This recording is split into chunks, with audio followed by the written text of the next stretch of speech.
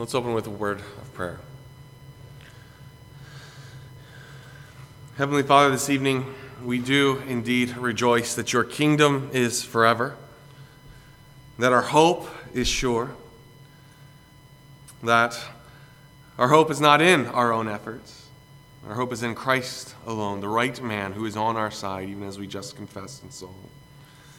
Heavenly Father, we pray that even with the psalmist here in Psalm 120, that we would recognize that our hope is in you. Our hope is in the Lord. And that would be a fact which empowers, emboldens, and encourages us for the days and weeks ahead. We pray these things in Jesus' name. Amen. Psalm 120. I invite you to join me there as I read.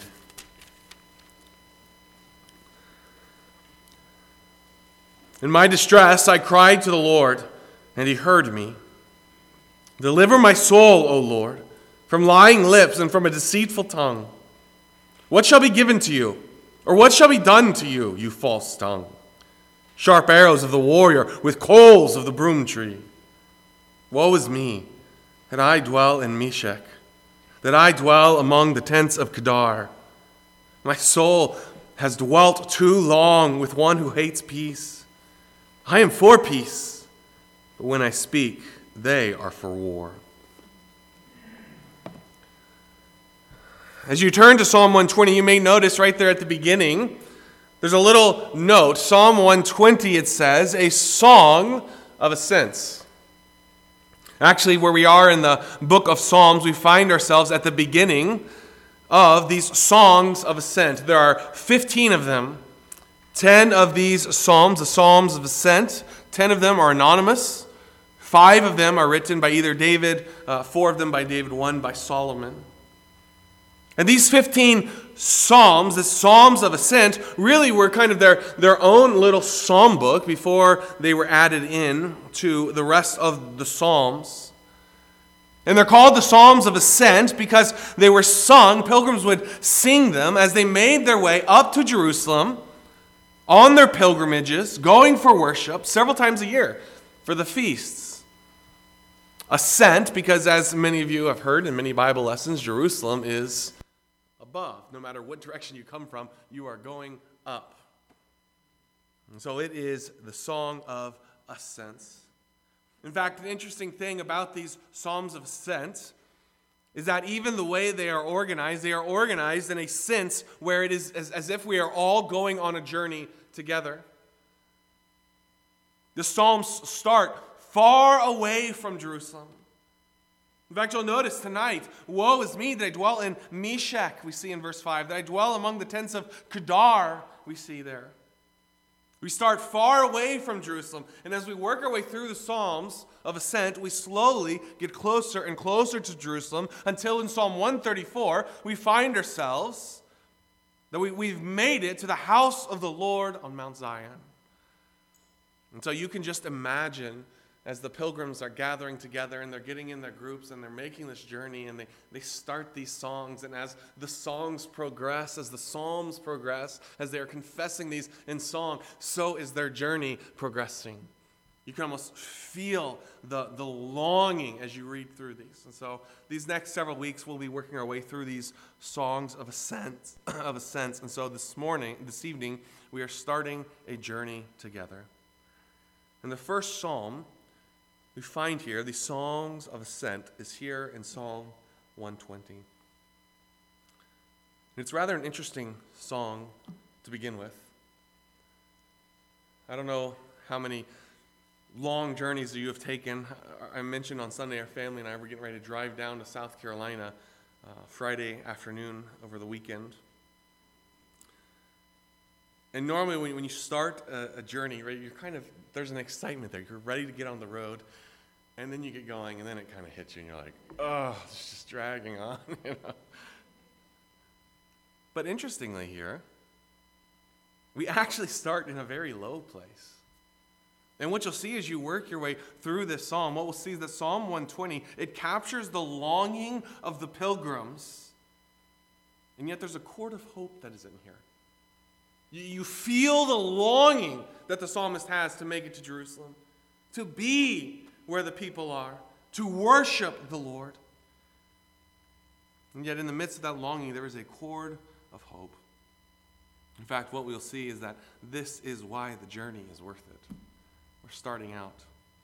Verse 1, in my distress I cried to the Lord, and he heard me. In my distress I cried to the Lord, and he heard me. You'll notice that verse 1 is past tense.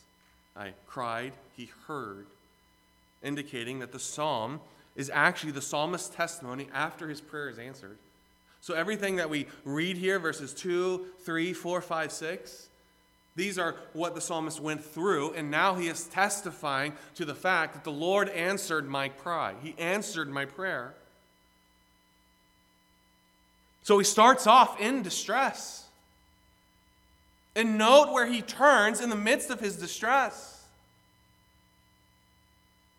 In my distress, I cried to the Lord. That's actually the key phrase of that first verse there, to the Lord. He has the right focus. He turns to the right place. It's a reminder that right from the beginning of this psalm, that though he faces great troubles, the psalmist knows that he has a greater hope. In fact, as I mentioned, this is why the journey is worth it. This is why he's taking on this long journey to head to Jerusalem. This is why he worships God, because it's worth it. Because this is a God who hears him when he cries. And like the stone and wood idols of those around him. In my distress, I cried to the Lord, and he heard me. Brothers and sisters, may we never grow cold or apathetic to the fact that God hears us when we pray. May that never be old news to us. May that never be something that we just go through the motions. That is an awesome fact. That when you pray, the God of the universe hears you. Lord Almighty. God of the angel armies, even as we worked our way through Malachi several years ago, that name that is in there over and over again. That God hears you. That's why the journey is worth it. That's why this psalm is put at the beginning. Why is it?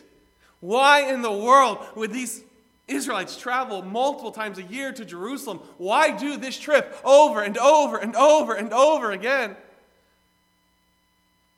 Because it is the Lord that they worship, and he is a God who hears me. In fact, right here at the beginning of the psalm, we know the end of the matter. We know that he is heard. We know that his prayer is answered. And so it's a very interesting psalm in that the rest of it is very negative and heavy. And yet, even in the heaviness of the psalm, there's this chord of rejoicing because we know, because we started at the end, so we know that the Lord answered his prayer. We know that he was heard. And so we see the answer here at the beginning. In my distress, I cried to the Lord, and he heard me. What was this distress? Well, verse 2 goes on to tell us, this was the cry of his heart, deliver my soul, O Lord, from lying lips and from a deceitful tongue. There were unjust accusations and lies that were against the psalmist. If you've been paying attention these last 4 years as we've been working our way through the Psalms, it probably stood out to you how many times, especially in the laments, that the problem that the psalmist is pouring out his heart to God, it all revolves around the tongue. Many times it revolves around unjust accusations and lies, the very things that we see here in Psalm 120. I would submit to you that James 3 is not exaggerating. Truly, the tongue is a dangerous member, like a spark that starts a forest fire. He's put on fire by hell. Take your words seriously. Many of you sitting here tonight, you've probably been stung by words before. You know the power of the tongue. Physical wounds, cuts, they heal. But sometimes the cuts and the jabs, the unjust accusations and lies bring, sometimes those linger for years, forever. The psalmist is struggling through this. He has been lied about. There are unjust accusations that have been levied against him from these deceitful tongues. And you notice his response in verse 3, or starting even here in verse 2. He doesn't gather an army of his friends to go destroy these people. Rather, he cries out to the Lord, "Deliver my soul, O Lord." Verse 3 and verse 4 is really kind of his response. Verse 3 is a rhetorical question, and the verse 4 is the answer to that question. I don't know if in this situation the psalmist literally said this, or if this is just what he's working through. And the rhetorical question is this: what shall be given to you, or what shall be done to you, you false tongue? In essence, his rhetorical question is this: what is the end of your lies and violence? What is all this going to bring? And the answer is found in verse 4. Sharp arrows of the warrior and with coals of the broom tree. The answer is that all of your lies and all of your violence, in the end, it will only bring judgment from God himself. Destruction. If you live by the sword, you will die by the sword. The coals of the broom tree. The broom tree is a plant that kind of grows out in the desert. It's a long burning wood, good for coals.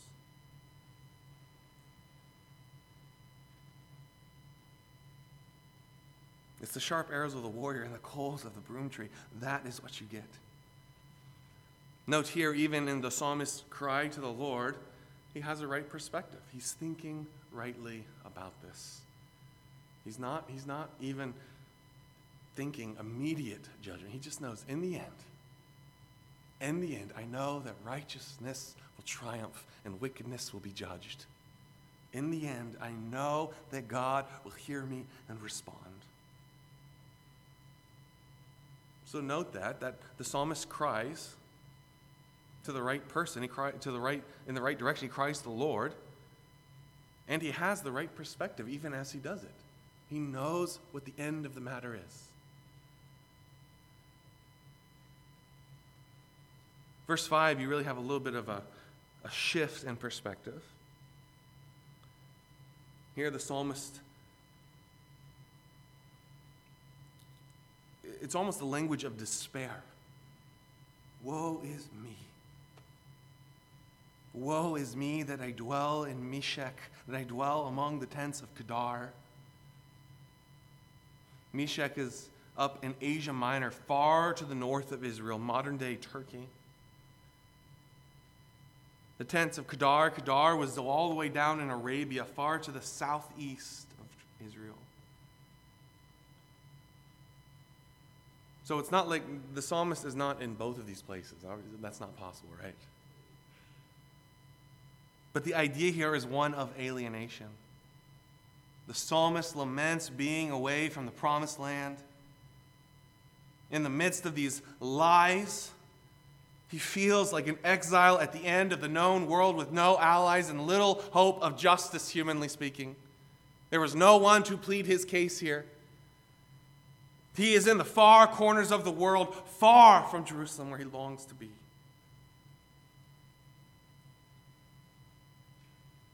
And it's starting to wear on him, verse 6.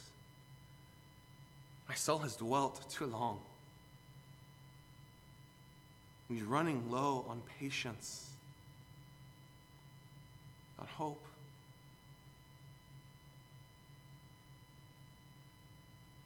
I love the honesty of a psalm like this. If you've ever gone through a trial or something difficult in life, what I found, at least for me, is that no matter how difficult it is, a lot of the things that I've gone through, immediately, after kind of all the dust has settled, immediately it's easy to trust in God, right? I know that God is doing something, I don't know what it is. But as it starts to drag on, as that pain lingers, as whatever this thing is that is going on, as it still goes on unresolved, that's when your hope and your patience starts to wane, is it not? At the beginning, a lot of times people gather around you. They're reminding you of the truth. They're praying for you. They're right there. So yes, you're going through something difficult, but there's a lot of support there. And I don't want to say it's easy, but it's easier in that moment. When so many are reminding you of the truth, to cling to that truth. But as the weeks and the days go on and people go back to their own lives, it's not that they've forgotten about you. They're just not right around you as much. That's when it starts to weigh on you. That's almost what you feel here with the psalmist. At the beginning of his prayer, he turns to the right direction. He's got the right perspective. Even still, he knows that is true, but you can feel it starting to weigh on him. I have been here too long, Lord. Too long with one who hates peace. I am for peace. But when I speak, they are for war. The psalmist here, he doesn't desire revenge. All he wants is peace. I just want the fighting to end. I just want it to be over. But peace requires two parties committed to peace. And though the psalmist desperately longs for peace, his foes are violent men with no intention of pursuing peace. And so there's no resolution in sight, just more distress. Too long. And that's where the psalm ends. And yet we know that's not where the psalm ends, because really the psalm starts at the beginning. Verse 7 finds the psalmist still in despair, but we know all the way back from verse 1 that in the end, God hears and responds. So Psalm 120 does capture the longing of pilgrims far away from Jerusalem. They want to be there. They want to gather with God's people. They want to worship. There is a longing. They are setting out on this journey because they know that they are journeying to worship the Lord who hears them. Even in Meshach and Kedar, even there, God hears me. They long to gather with the people. They long to worship. So as this journey begins, the pilgrims are weary, and yet they are energized as they head towards Zion.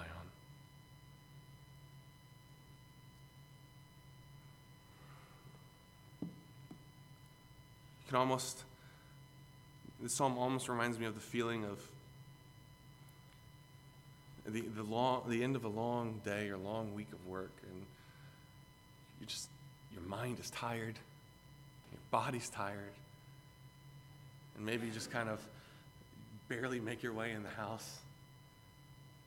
And then at least with the stage of life that I'm in, there's all these little kids that just jump up full of energy, so excited to see me.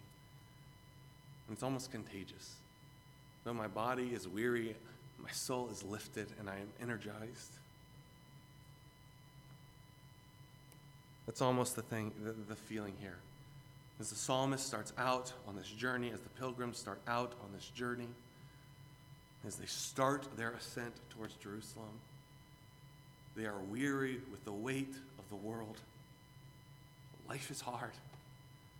And they are living far from Jerusalem, and they long to come and to worship the Lord, and yet they are coming with the fact and the hope that they are coming to worship the Lord, and they know that He hears them. And so it might at first seem like an odd psalm to start the journey with. In fact, an odd song to have anywhere in the journey. But the reality is it's perfect, because it's a very honest look at the feeling of a pilgrim. Starting out exhausted and tired and worn by life, and yet energized by the hope of gathering with God's people to worship.